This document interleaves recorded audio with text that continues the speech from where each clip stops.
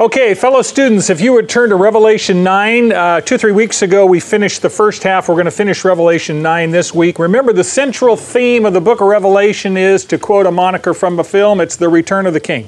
That's what the book is about. Jesus Christ, the King of Kings, is coming back to repossess his planet and his people and establish his kingdom on earth. Now, the first time Jesus came, he didn't come as a king.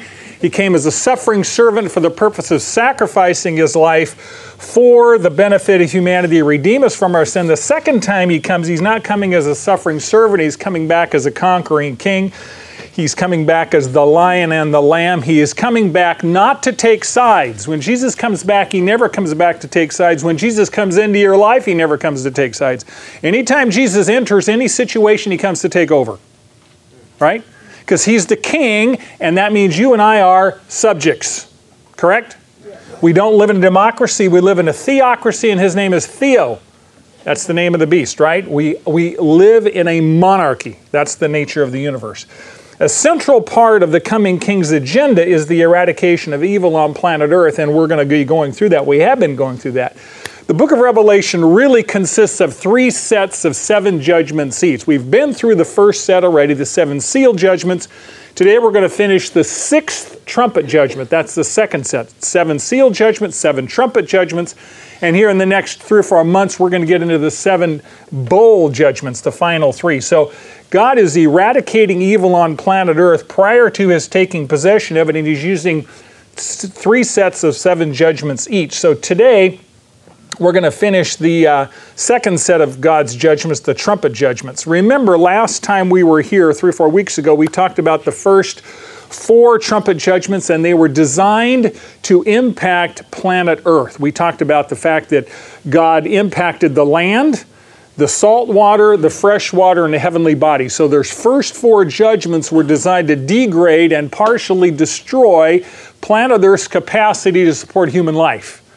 Then the week after that, we talked about God ratcheting the judgment up a bit and allowing demons to come in the form of locusts and torment men for 5 months, and they couldn't die. So God was saying, if you choose hell, I'm going to give you 5 months of a taste of it, an appetizer of it, to see if it's something you really want to do for all eternity. So in mercy, I'm going to prevent you from dying, and I'm going to torment you for 5 months with demons so that you will really get an appetizer of hell and decide whether this is something you want to do. Now, that's mercy. That's great mercy. Anytime God deals with you and I in time, he's showing us mercy. Because there's opportunity to repent, right? So you have choice still at that point. When he deals with us in eternity, the time for repentance is over. So the last trumpet judgments, now these last 2 are designed to touch people, not just touch the planet. Last week we talked about the torment by demons, and now we're going to talk about death. Death on a rather vast scale, and you're going to see that this is both judgment of sin and the mercy of God at the same time. Here's the key idea. When you reject God, you embrace Satan, and vice versa. There is no neutral, and everyone will choose, period. Life, in fact, is binary. There is no neutral. You can't say, I have made my mind up. To not decide is to decide. You've already decided. Right? You will serve somebody, to quote Bob Dylan. You will either be serving Jesus Christ or you will be serving Satan. No in between. Let's talk about this. Verse 13. And the 6th angel, right? This is the 6th angel sounded. This is the trumpet judgments. And I heard a voice from the 4 corners of the golden altar which is before God. And it says a voice. In the Greek it means singular, solitary, a solo voice. And the location of the voice is the golden altar before God. Now John didn't see anyone. He heard a voice, a solitary voice giving a command, and it was by the golden altar. Now remember, in the Jewish temple there were 2 altars. There was an altar of sacrifice and there was an altar of incense. The golden altar that John sees here is the original. The one that Moses used in the temple, that was the copy. And it was 36 inches high, 18 inches by 18 inches. It was covered with pure gold. And the purpose of that altar was to burn incense. So the priest would take the sacrifice, put it on the brazen altar, the big bronze altar outside. They'd offer the sacrifice. There was hot coals. The priest would take some of those hot coals, bring them over to this little 18 by 18 altar of incense, and he would have a fire pan, and he would burn incense, and the smoke of the incense would go up to God. At the same time, God's people were outside praying. So anytime in Bible you see incense, rising incense, it's a picture of the prayers of God's people. Those are the same thing in Scripture when you see that at that point. So this altar is an altar of mercy. This altar represents an altar of intercession because the priest would offer the incense and the people would be praying outside at the same time. Now, this altar of mercy is not going to be an altar of intercession, it's going to be an altar of judgment. So we see a shift in God's attitude towards sin. God is merciful and slow to anger. God is abounding in love and compassion. But in Genesis 6, just before the flood, what did God say? My spirit will not strive with mankind forever. There's going to come a day when the opportunity for repentance is done. It's over. Opportunity is closed. The door is shut for the entire planet. That time is coming. There's a time for mercy and there's a time for judgment. In Revelation 6, the martyrs underneath the altar are crying out for God's justice to prevail, and God is now going to answer those prayers. Remember in Hebrews 10:31, if you want a verse that'll make you wet your pants, Hebrews 10:31 says, "It is a terrifying thing to fall into the hands of the living God." The world has a view of Jesus being either an infant in the cradle or a dead Savior on the cross. Revelation dispels that notion. He is very much alive. He is coming back. He is a conquering king. And when he comes back, he's going to put an end to evil. All the garbage you see on planet Earth today, the day is coming when it will be eradicated, and you're going to start to see this right here. Those living on planet Earth at this time are now going to experience the terrifying nature of falling into the hands of the living God. Verse 14. One, God, saying to the sixth angel who had the trumpet, release the 4 angels who are bound at the great river Euphrates. One saying, it seems that is one voice, either God the Father or the Lamb. He says, release the angels. Now, it's very interesting. These angels are almost certainly either fallen angels or demons. They're the same thing. Fallen angel is a demon. They're identical. Because holy angels would never be bound, right? A holy angel is what? An obedient angel. An angel that hasn't fallen always obeys God. Why would you bind and restrict a holy angel who's being obedient? So if angels are bound, they're imprisoned, and obviously they're fallen angels or demons at that point. So the authority to release these demons has to come from God himself, but the actual job of releasing them is done by one angel, the sixth angel, which we talked about at that point. So this binding and loosing of these angels is obviously supernatural and maybe the same kind of binding and loosing that Satan's going to experience. Remember, at the beginning of the millennium, Satan's going to be bound. It's interesting, it says, one angel came down from heaven with a great chain, bound Satan, Lucifer, threw him in the abyss for how long? 1,000 years until the end of the millennium, and then released him for a short period of time. So there's binding and loosing, apparently that same kind of a thing here. Now it says, release what? What's it say? You can talk to me. What comes before 4? The. It's a definite article. Release the 4 angels. Apparently these are a designated group of angels. You know, when you read the Bible, one thing that's really important, every word matters. Every word matters. Every jot and every tittle, every period, every comma, it matters. So release the 4 angels. These are a designated group, apparently a very powerful and especially evil angels that have been bound sometime in the past. It's intriguing that Daniel 10 references the fact that apparently demons are assigned to various world empires. Remember, Gabriel comes to Daniel in Daniel 10 to show him what the vision means, and Gabriel says, I've been attempting to come to you for 21 days, but I've been in the spiritual battle and I've been hindered from coming to you. After he tells in the vision, he says, I'm going to go and fight with the prince of Persia. And after that, the prince of Greece is coming, who I've got to do battle with as well. So apparently there's ongoing spiritual warfare in heavenly places. This is not the only time we see this. Ephesians 6 tells us we don't wrestle against flesh and blood, but against principalities and powers. Those are names of angels, ranks of angels in heavenly places. So we do have spiritual warfare. Interesting that Daniel talks about 4 world empires, right? Babylon, Persia, Greece, and Rome. He talks about 4 coming world empires, and he tells us that apparently each one of these empires has a demonic angel in charge of influencing that empire to the dark side, obvious. I don't know, this is very provocative. I think it probably has some basis in truth, but I think Satan is a master strategist. I would be utterly amazed if he didn't have fallen angels in every world capital. In every movie theater production floor that stuff comes out of Hollywood. Why would he not seek to influence the culture through human organs? Why would he not use demonic influence to influence human beings to propagate lies and deception and murders? Because he's a liar and a deceiver and a murderer, right? We would be amazed if he wouldn't use that basic strategy. So we are somewhat persuaded that the prince of Persia is a demon that was assigned by Satan to do spiritual warfare and influence the kingdom of Persia and the kingdom of Greece and the empire of the United States. None of that should surprise us.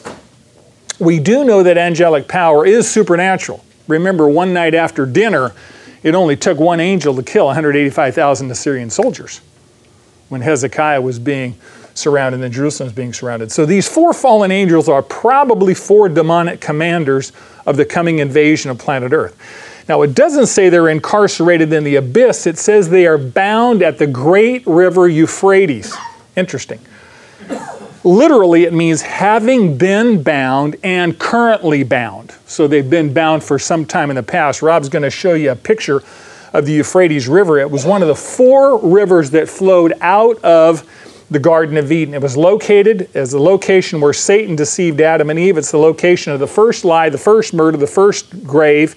It's the place where Israel spent 70 years in captivity. And I want you to notice, it's 1,780 miles long. It starts in the Armenian highlands, and it flows for 1,780 miles all the way down to the Persian Gulf. It's an extremely important river. It is the historic boundary marker between the Near East and the Far East. The Near East is the Mediterranean side. If you keep going east of that river, you're going to run into China. So it's the Near East and the Far East. It's the division boundary. The Euphrates River was the eastern edge of the Roman Empire. The Roman Empire didn't go beyond that river. Beyond that river were the Parthians. They had the meanest, baddest cavalry in the ancient world, and the Roman legions could never conquer the Parthians. So beyond that was the Parthian Empire, and Rome stopped right there. The Euphrates River was also the easternmost boundary of the nation of Israel. Remember when God made the promise to Abraham? Genesis 12. He said, here's your boundary conditions. Here's going to be Israel's boundary. When Jesus Christ comes back, Israel's boundary is going to run all the way to the Euphrates River at that point. More importantly, the city of Babylon was located on the banks of the Euphrates River in contemporary Iraq. Now, anytime Scripture talks about the city of Babylon, it's portrayed as the city of Satan, the city of evil, the Satan of demonic. Remember, Babylon spawned what? The Tower of Babel, right? A whole host of demonic religious activities. So Satan entered planet Earth and began to influence Adam and Eve on this river at the Garden of Eden. So God is now going to judge this. Verse 15. And the 4 angels who had been prepared for the hour and day and month and year were released so that they might do what?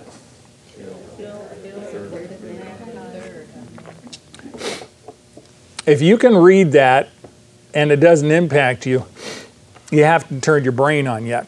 Now, it's important to remember that everything God does has divine purpose, plan, and timing. I know that sometimes in our lives, stuff happens. Has stuff ever happened to you? Yeah, stuff happens. And it generally happens when you're not expecting it. How much stuff happened to you this week that was not on your schedule for it to happen? Yeah, that's pretty normal. You know something? The stuff that happened in your life did not surprise your Heavenly Father. He's either arranged it or allowed it. All of it. Nothing in your life this week surprised your Heavenly Father. It all crossed His desk for His approval before it happened to you. And you're saying, are you kidding? Really? Uh-huh. Because He knows what you need. He also knows what you want.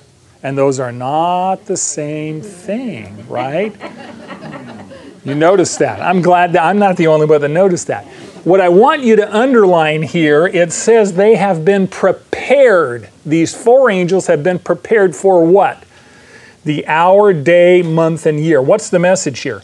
The very precise instant for this event, year, month, day, down to the very hour, has been ordained by God from eternity past. Right? This is not a surprise. These angels were bound according to God's purpose, and now they're released also according to God's purpose.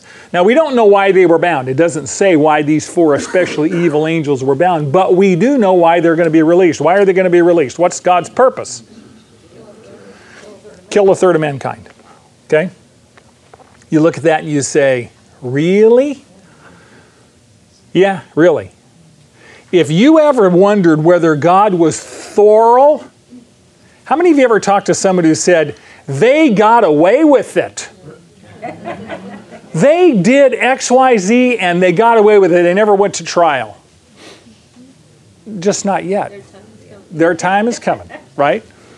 The wheels of God's justice grind slowly from a human standpoint, but they're always precisely on God's schedule. Precisely on God's schedule. This event has been planned from before the foundation of the world. Now, you need to understand that the only people being killed here are earth dwellers. Scripture, Revelation talks about earth dwellers over and over and over again. An earth dweller is one whose citizenship is on earth. They have no citizenship in heaven. They do not belong to Jesus Christ. They are not redeemed. They are in rebellion, and they persist in rebellion. So an earth dweller is someone who has refused to repent and is at war with God. Now, during this great tribulation period, people will certainly die as martyrs. We know that, millions. We know that people will die from natural causes. We know that the Antichrist is going to kill a whole lot of them. But only people who reject the Lamb will die at the hands of this demonic army, right? So when he says 1/3 of mankind, it's 1/3 of the earth dwellers, those who are in rebellion. The implication is at least 1/3 of humanity is in rebellion against God at this time. Do you think that's true today? You think 1/3 of humanity has rejected Jesus? Yeah, I think it's probably higher than that. Here's the principle. God prevents death, permits death, and even prescribes death in order to accomplish His divine purposes. Remember, a couple of weeks ago we talked about the 5th trumpet judgment. God permits the demons to torment mankind, but prevents the demons from killing anyone. So He permits torment, but He prevents death. People try and kill themselves, but God sends death on a holiday, if you remember the first half of this chapter. Those who were tormented by demons couldn't die because God sent death on vacation. God's goal was not just to punish them for sin, but as we mentioned up front at the top, God permitted the demons to torment them for 5 months and prevented death from occurring so they would experience hell on earth. So they could decide whether it was worth doing forever. You would think that most of them would go, wow, you got to be kidding. I mean, I'm in nonstop pain for 5 months. I can't release the pain. I can't get out of it. I can't even get out of it by means of death. And yet these same people are worshiping demons in the last half of this chapter. And the demons are the ones who are causing their pain. Does that sound like Stuck on Stupid? Yeah, you know people like that, right? I mean, it's really incredible. It's really incredible. Now, the 6th trumpet judgment, God is prescribing death. He prevented it the first half of this chapter. He's now prescribing it as the divine solution for these people that refuse to repent. By the way, how many people do you think Satan and his demons would like to kill if they were given free reign? Everybody. Why? Send you all to hell right now, right? Eliminate the potential of redemption for all of humanity at once. So you see that God has restrained evil because He limits the deaths to how many? 1/3. Why? To give the other 2/3 an opportunity to repent. Is that not mercy? That's great mercy. Remember, back in chapter 6-8, when the fourth seal judgment opened, how many of mankind was killed? 1/4. Let me give you the numbers. World population today is about 7.2 billion people. 1/4 of that died in the seal judgment is about 1.75 billion people. So you got about 5.25 billion people left, right? This takes out 1/3 of them, another 1.75 billion people. So you got 3.5 billion people that are now gone from planet Earth at the end of this judgment. It's almost incomprehensible. Life as we know it will end. There's going to be labor shortages. You can't get anything done. You try and call and get somebody on the line to fix your electronic device. There's nobody going to be answering. Half humanity is dead, right? Life is going to get a lot more primitive. It's incomprehensible how you think about burying almost 2 billion corpses. You know, your brain just kind of goes numb. You think to yourself, I didn't even recognize the world. You're right, you don't. God's now judging it. He's repossessing his planet and he's going to eradicate evil in the process. And the third that die have already repeatedly refused to repent. So how do these 2 billion people die? Verse 16. And the number of the armies of the horsemen was 200 million. I heard the number of them. So we have 4 fallen angels, 4 demons who are apparently commanding these armies. And by the way, there's been a lot of speculation about these armies. I've read more commentaries to make your eyes crawl. And there's a lot of different opinions on this by good people. There's really good scholarship on both sides. I'm going to tell you what I believe, and I'm going to give you rationalization why that is true. Some believe these armies are largely human armies using modern weapons. Now, when they say 200 million, it's literally 2 myriads of myriads. The Greek myriad is 10,000, right? 10,000 times 10,000 is what? 10,000 times 10,000. Myriads by myriads. 100 million. 100 million times 2? 200 million. That's where we get 200 million. It is literally almost an incomprehensible number at that point in time. Now, I don't think John counted them all. Probably not. It'd probably take a little time. It was told him. It was revealed to him there's 200 million here. Let me put this in perspective. At the height of World War II, the sum of all soldiers in uniform worldwide on both sides of the aisle was about 70 million soldiers. World War II. Everybody's at war, 70 million. This army is 3 times that size. 3 times that size. Until modern times, the population of planet Earth would never support an army of 200 million people.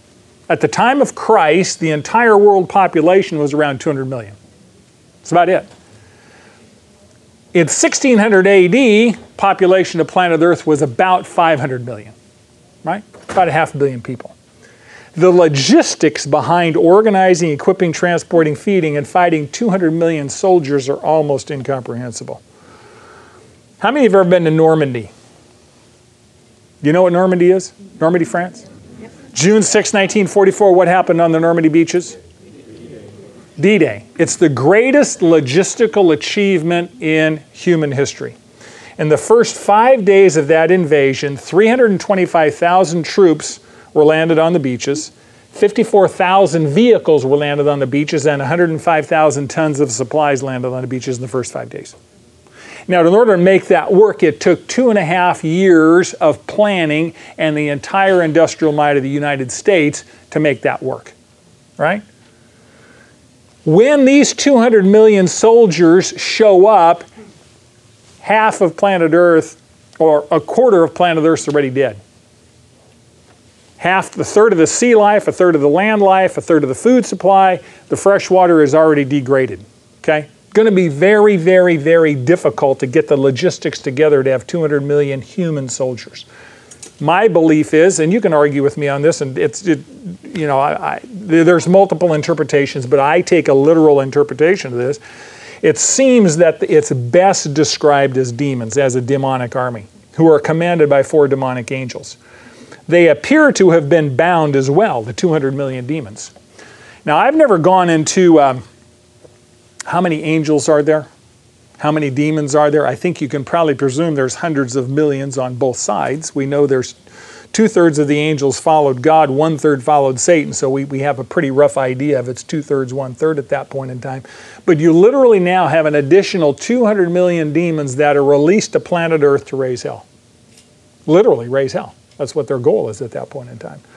Their location is the Euphrates River, Mesopotamia, which is the earthly origin, of course, of Satan's contact. And their job description is to kill 1/3 of mankind. John now describes this army, verse 17. And this is how I saw in the vision the horses and those who sat on them. The riders had breastplates the color of fire and hyacinth and of brimstone, and the heads of the horses are like the heads of lions, and out of their mouths proceed fire and smoke and brimstone. Now, you know and I know that fire-breathing horses are not normal horses, right? What? I have a horse that burns money, but fire doesn't come out of their mouth. You know, I mean, that's, yeah. You understand. If you own pets, you understand. These horses appear like horses, that they are ridden like normal horses, and he describes the riders of these horses. He says they're wearing breastplates. Now, a breastplate it covers the chest, right, for protection. It's a defensive piece of armor. It's usually made out of iron at that point in time. And these breastplates are tricolored. There's 3 different colors on these breastplates. They're red, hyacinth, and brimstone. Now, fire is the color of red. Hyacinth, what's the color of hyacinth? Anybody know? Blue to black, somewhere in that neck of the woods. Kind of the color of burning smoke. And of course, brimstone is sulfur gas. That's yellow at that point. So the 3 colors here are red, black, and yellow, right? The colors of hell. Joel, the prophet Joel, describes this demonic invasion in these terms. Joel 2, for those of you that want to cross-reference. Their appearance, this army's appearance, Joel, is like the appearance of horses, and like swift steeds so they run. Joel 2, 4-5. With a noise like chariots over mountains they leap, like the noise of a flaming fire that devours the stubble, like a strong people set in battle array. 5 times Joel uses the word like. What I'm seeing is like this. What I'm seeing is like this. What I'm seeing is like this. They use the language of the day to describe an event. John says they have bodies of horses and heads like lions. Apparently they looked like horses that resembled the normal horse, but their head looked like a lion. Okay? A lion is what? Yes, sir. Joel 2. You want to get another look at this? Yeah, Joel 2 verses 4-5. Actually, the entire chapter of Joel 2. A lion is what? A predator, right? A lion exists to run down prey, kill it. They're very voracious. They stalk in order to kill and eat. Lions are built for the kill. Yes? That's what they're designed to do. Lions will never be vegetarians. They will not even be lacto-vegans, right? They're meatitarians. That's what they do, right? In the same way, demons are designed to destroy. That's what demons do. Jesus said that Satan and his angels are what? They have come to steal, to kill, and to destroy. In contrast, Jesus said, I'm come to give you life. Satan is a liar and he's also a murderer. So he's a killer. In that sense, he's like a lion. 2 Peter said he's like a lion that wanders around seeking who he can devour. He roars like a lion at that point in time. You would never hire a demon to babysit your 3-year-old. You know, that's just not good strategy because they're designed to destroy. That's what they do. In the Gospels, we see demons throwing people in the water, trying to drown them, throwing people in the fire, trying to burn them, getting people to cut themselves with rocks and bleed to death, the demoniac at the Gadarenes. So demons are destructive, fallen angels under Satan's authority, committed to Satan's agenda. And they have weapons. Let's go to verse 18. The weapons of these demons are threefold: fire, smoke, and brimstone. It says 1/3 of mankind, about 1.75 billion people in today's numbers, was killed by these 3 plagues, by the fire and the smoke and the brimstone which proceeded out of their mouths. So the weapons are called plagues. Apparently, these demons can project fire and brimstone, almost lava, like heat from their mouths, like dragons. Right? You remember the dragon? They're supposed to be able to breathe out fire. Apparently, these demons can do that, and that's how they kill people at that point in time. You know, fire can burn you to a crisp. Smoke inhalation can certainly suffocate you, right? smoke, and brimstone is a sulfur gas. And that can both asphyxiate you and burn you at that point. So it's interesting that God describes these demons in these three terms. God also used fire, smoke, and brimstone to take out what nation, state, city? Sodom and Gomorrah. So when you see fire, smoke, and brimstone, it almost always is directly related to judgment. God used it to judge evil. Now, God is literally allowing the powers of hell to judge unrepentant humanity. Right? These third that get killed have refused to repent and they have rejected God, and God finally says, "Thy will be done." Have you ever read The Great Divorce by C.S. Lewis? Any of you read that book, The Great Divorce? It's one of the best, most biblically accurate books on heaven I think I've read. At the very end, he says, at the end of the day, either you say to God, "Thy will be done," or at the very end, he's going to say to you, "Thy will be done." Remember, everybody in hell has chosen to be there. Nobody gets sent to hell. People that go to hell choose to be there because they reject Jesus Christ's substitutionary sacrifice, which is the way to get to heaven, and that is available to everyone, whosoever will. So when someone tells you God's just this mean guy that sends people to hell, that is not true. People choose to go to hell because they reject God. And we see that over and over and over. And the grace and mercy that God is showing humanity throughout the book of Revelation staggers me. Verse 19, John's going to give a little bit more detail about the weapons. For the weapons, the power of these horses, these demonic horses, is in their mouths and in their tails. For their tails are like serpents and have heads, and with them they do harm. So we got an additional weapon now. They have both a weapon in the front and the back, the head and the tail. The heads are like lions, and their tails are like serpents. Lions kill with power. Serpents kill with poison is the implication here. So these demons are pretty invulnerable. They have no obvious weaknesses. John is really using imagery to describe the indescribable. If you were going to describe what a demon looked like, how would you describe it? You would say, well, I really haven't seen one. I mean, they're spirit, right? The closest I've ever gotten to even imagine what a demon would look like is in J.R.R. Tolkien's The Lord of the Rings. Remember the orcs? I think they're trying to give you a bit of an image when you remember that scene.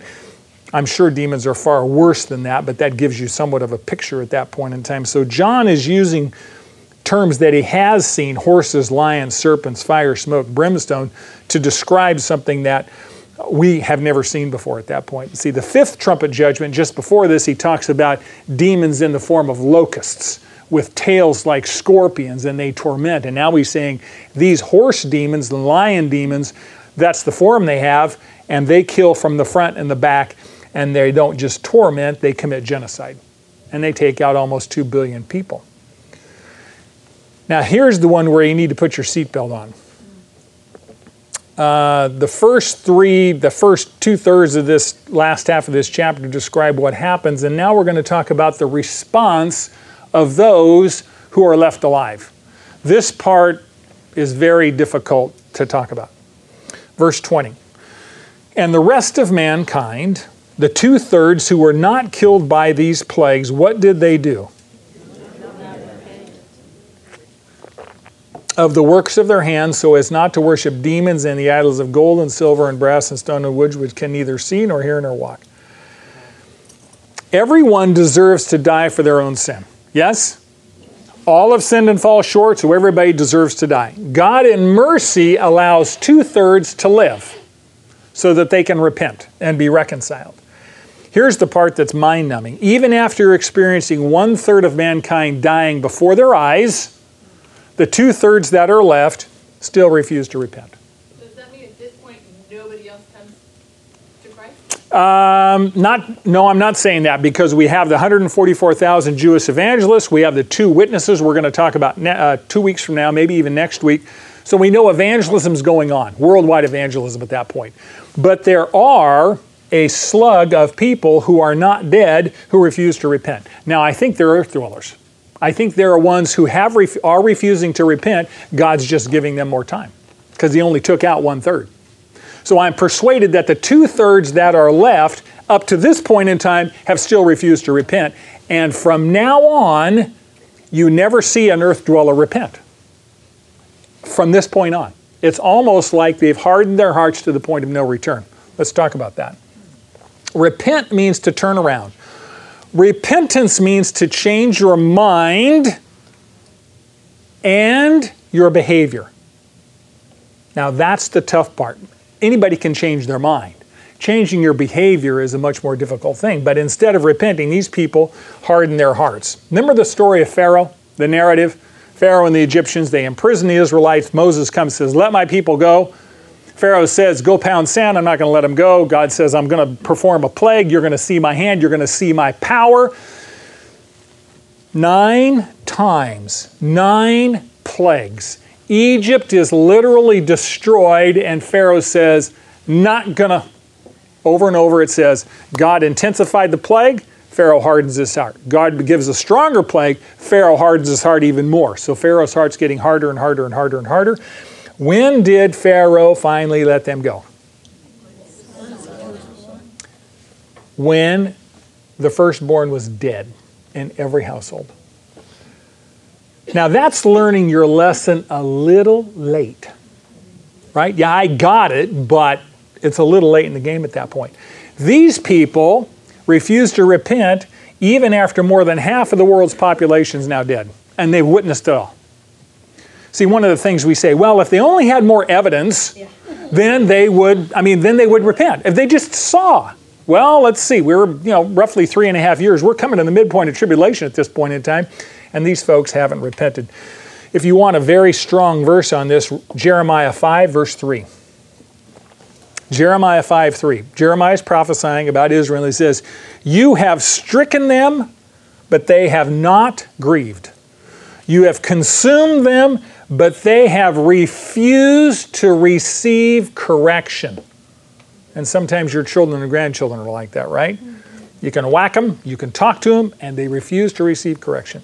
They have made their faces harder than rock. They have refused to return. We have all met people who refuse to receive correction. See, judgment gives you the opportunity to repent, but you still have to choose to repent, right? Why would people refuse to repent? Do they need more evidence? Luke 16 gives us a very interesting true story about a rich man and Lazarus. And the rich man, of course, goes to hell. He refuses salvation. The poor man, Lazarus, goes to heaven. And the rich man is talking from the abyss, or from hell, Sheol, and he says to Abraham, go send someone from here, send Lazarus to talk to my brothers. I got 5 brothers left on earth. Go talk to them and tell them to repent so they won't come to this place. And Abraham says, they got Moses and the prophets. They've got evidence. They've got truth. He says, no, Father Abraham. If someone comes back from the dead, they will surely listen and repent, right? Abraham says, you know something? If they won't listen to Moses and the prophets, even if someone comes back from the dead, they're not going to change their mind. So they don't need more evidence. The issue is not more evidence. The issue is a hard heart. Now, if you want to know why people have a hard heart towards God, you know people who refuse to repent. Yes? Yes. They know, and they still refuse to repent. I'll tell you why. John 3:19-21. Write this one down because you're going to need to remember it for your own life. John 3:19-21. John, the same Apostle John says, and this is the judgment, that light is come into the world, and, underline this, men loved the darkness rather than the light because their deeds were evil. Verse 20, John 3. For everyone who does evil hates the light and does not come to the light because their deeds will be exposed. Right? So I'm sinning. I don't want to come to the light because the light's going to expose my sin. Here's the principle. When you refuse to repent, you are loving your sin more than you love Jesus. And you look and you go, well, I wish you'd talk about that to somebody else and not me. The truth of it is, this is us.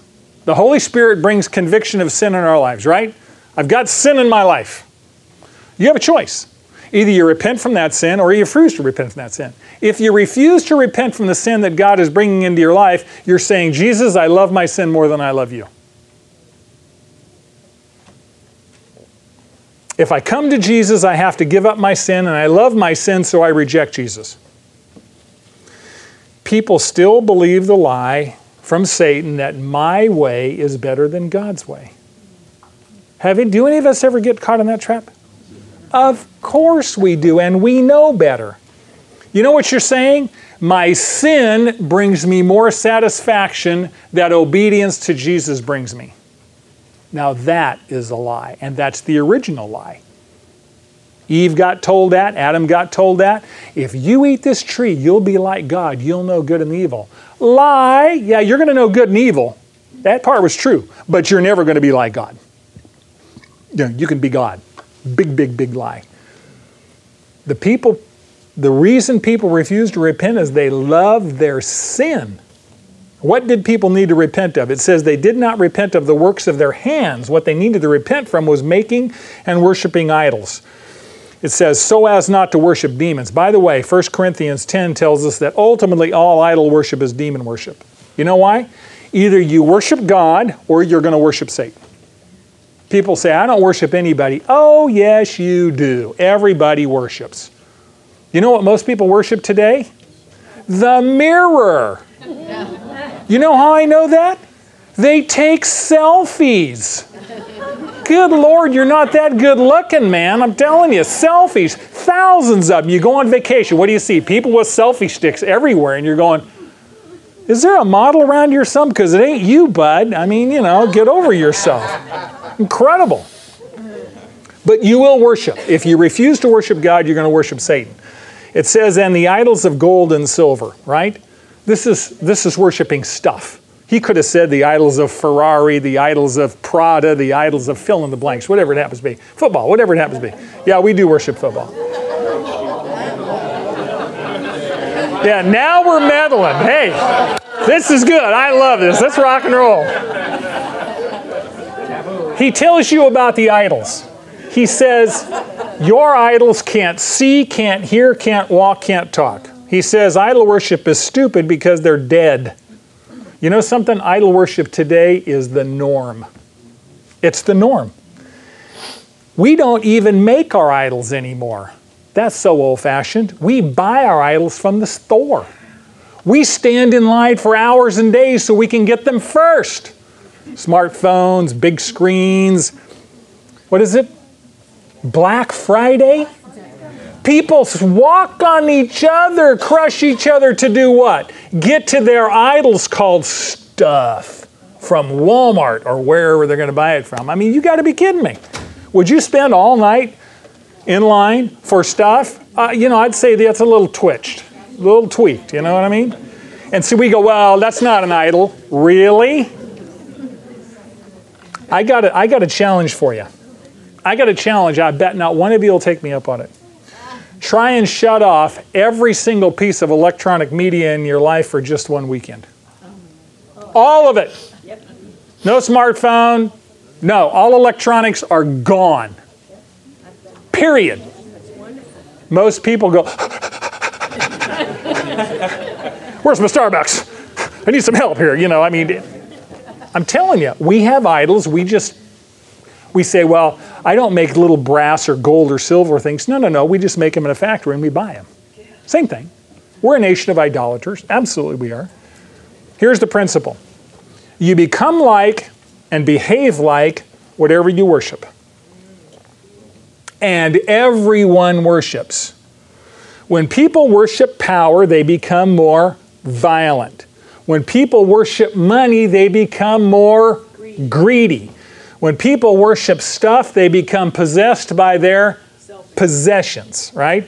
When people worship sex, they manipulate people instead of ministering to people, right?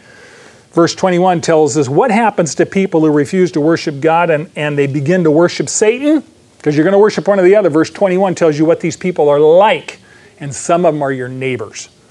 And they did not repent of their murders or their sorceries, nor of their immorality, nor of their thefts. It says their murders, their sorceries. It doesn't say societies, right? Because all sin is personal. This is not public sin, this is personal sin, right? When people refuse to worship God, they will worship Satan and they will begin to behave like Satan, and we know what they're like. They're murderers. At this period of time, right to life will mean nothing. Life will be so degraded. I mean, half the population is dead. If you've seen that many bodies, do you think you'd be a little calloused? Yeah, there's 3.5 billion dead people in the last 3 years. You would get very calloused. People are callous today, right? Crime is going to be epidemic. Personal safety is going to be non-existent. They're not going to be care for each other. People are going to exploit and destroy each other. What did Jesus say? People's love for each other will grow cold. They will become self-centered. It's literally going to be every man for himself, and they're not going to repent from it. Do you see the genesis of this in our culture today? Oh, yeah. Of course you do. It's all about moi, right? It says they're not going to repent of their sorceries. Now, sorcery, the Greek there is pharmakia. What do you think that comes from? Pharmakia. Pharmacy. What do you buy at the pharmacy? Really good stuff, hopefully, right? It literally means druggings, to administer drugs. Now, drug use in this culture involved potions, charms, witchcraft, consulting mediums, conjuring spells and curses, because for millennia people have used drugs as a gateway to deal with the occult, to deal with the spirit world. Very, very, very, very common practice. Satan knows that. That's why he loves to get people addicted to drugs, because he can enter their life much easier that way. So we're going to see drug abuse is going to be epidemic. Why do you think people are going to be really, really, really hooked on drugs during this period of time? How are you going to cope with half the planet destroyed? The ocean, a third of the ocean's gone. The land doesn't produce. There's famine. There's water shortages. Dead bodies everywhere. I think people are going to go, you know, I'll do anything to shut the pain off. Right? I mean, give me something. They just came out of 5 months of scorpions stinging. I mean, they're going to be doing anything they can to get rid of pain, to escape. Whatever it takes. That's right, Dan. It's absolutely true at that point in time. And they're going to get wholesale into worship of Satan because they refuse to worship God. It says they're going to be addicted to immorality. The Greek is porneia, means pornography, prostitution, fornication, pedophilia, bestiality, any unlawful sexual activity. Do we live in a culture that's addicted to sex? You know, the problem is we're destroying the gift. We're addicted to sex and we enjoy it less and less as a culture because we've destroyed it. Let me tell you what prostitution is. Prostitution is taking that which was intended for one purpose and degrading it and using it for another purpose that God did not intend.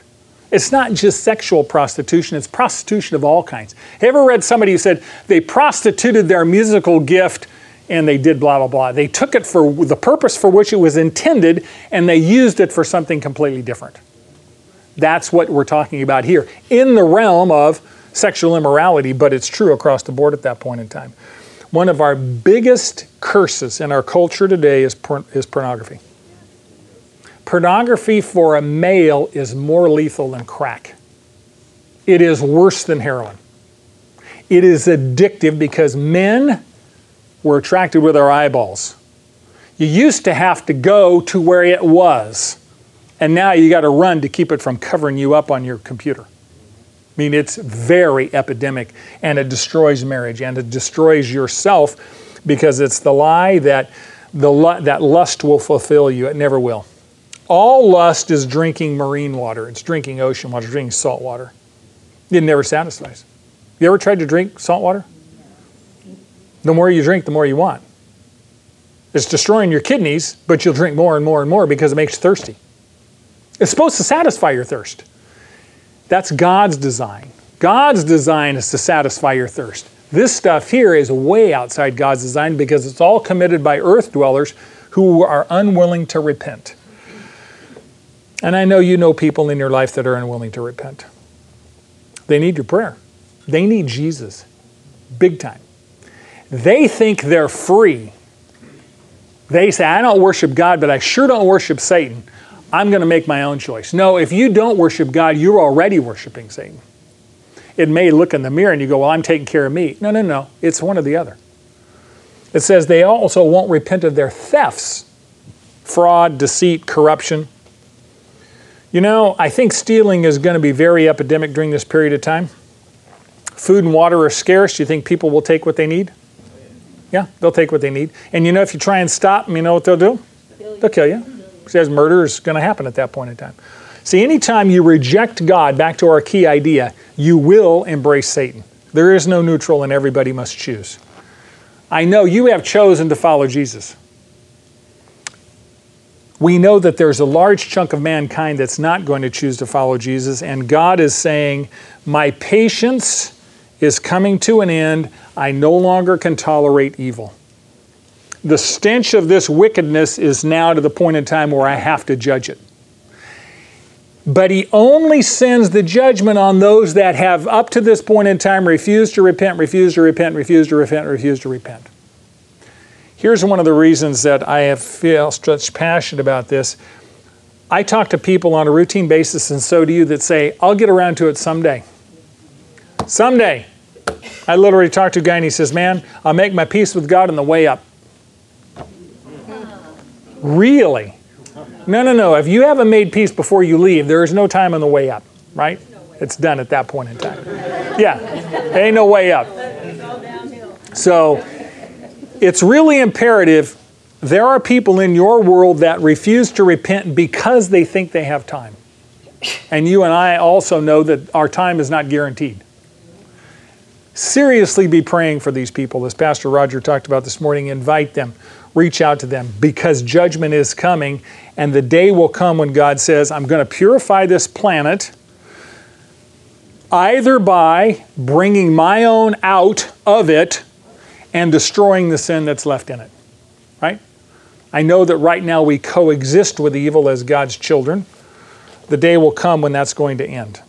So you're going to continue to see God ratchet these judgments up. We haven't even got to the bowl judgments yet. But He is taking back His planet. This is His world. Amen? And He's writing this to us so that today we can live in light of this. Don't get too attached to the planet, folks. He's going to destroy it, right? And He's going to make a new one. I love people's environmental concerns. You know, where mankind's going to destroy the planet. No. You're not going to destroy the planet. The Creator who created it's going to destroy it. Right? You ought to see what He's going to do to His planet. We're required to be stewards, but you can't worship the thing.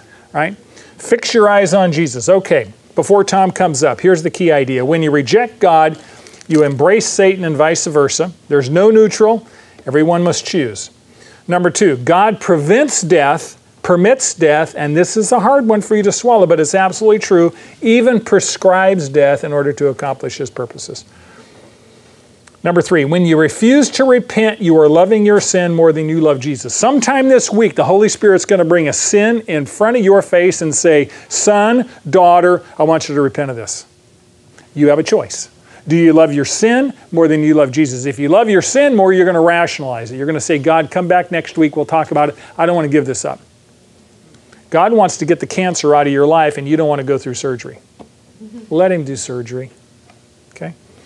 And last one, you become like and behave like whatever you worship, and everyone worships. Pay attention to what captures your heart. What you cannot do without, I promise you, you worship. That's why I camped on the iPhones, because most people can't do without an iPhone. Really? What did we do for 6,500 years before we invented them? We made these little statuettes. Now, you know, we buy them from the store. Anyway, just be aware. Ask God to show you if you have an idol in your heart that He wants to deal with. All right, now that you know, do. Read ahead next week for chapter 10 and maybe even part of 11.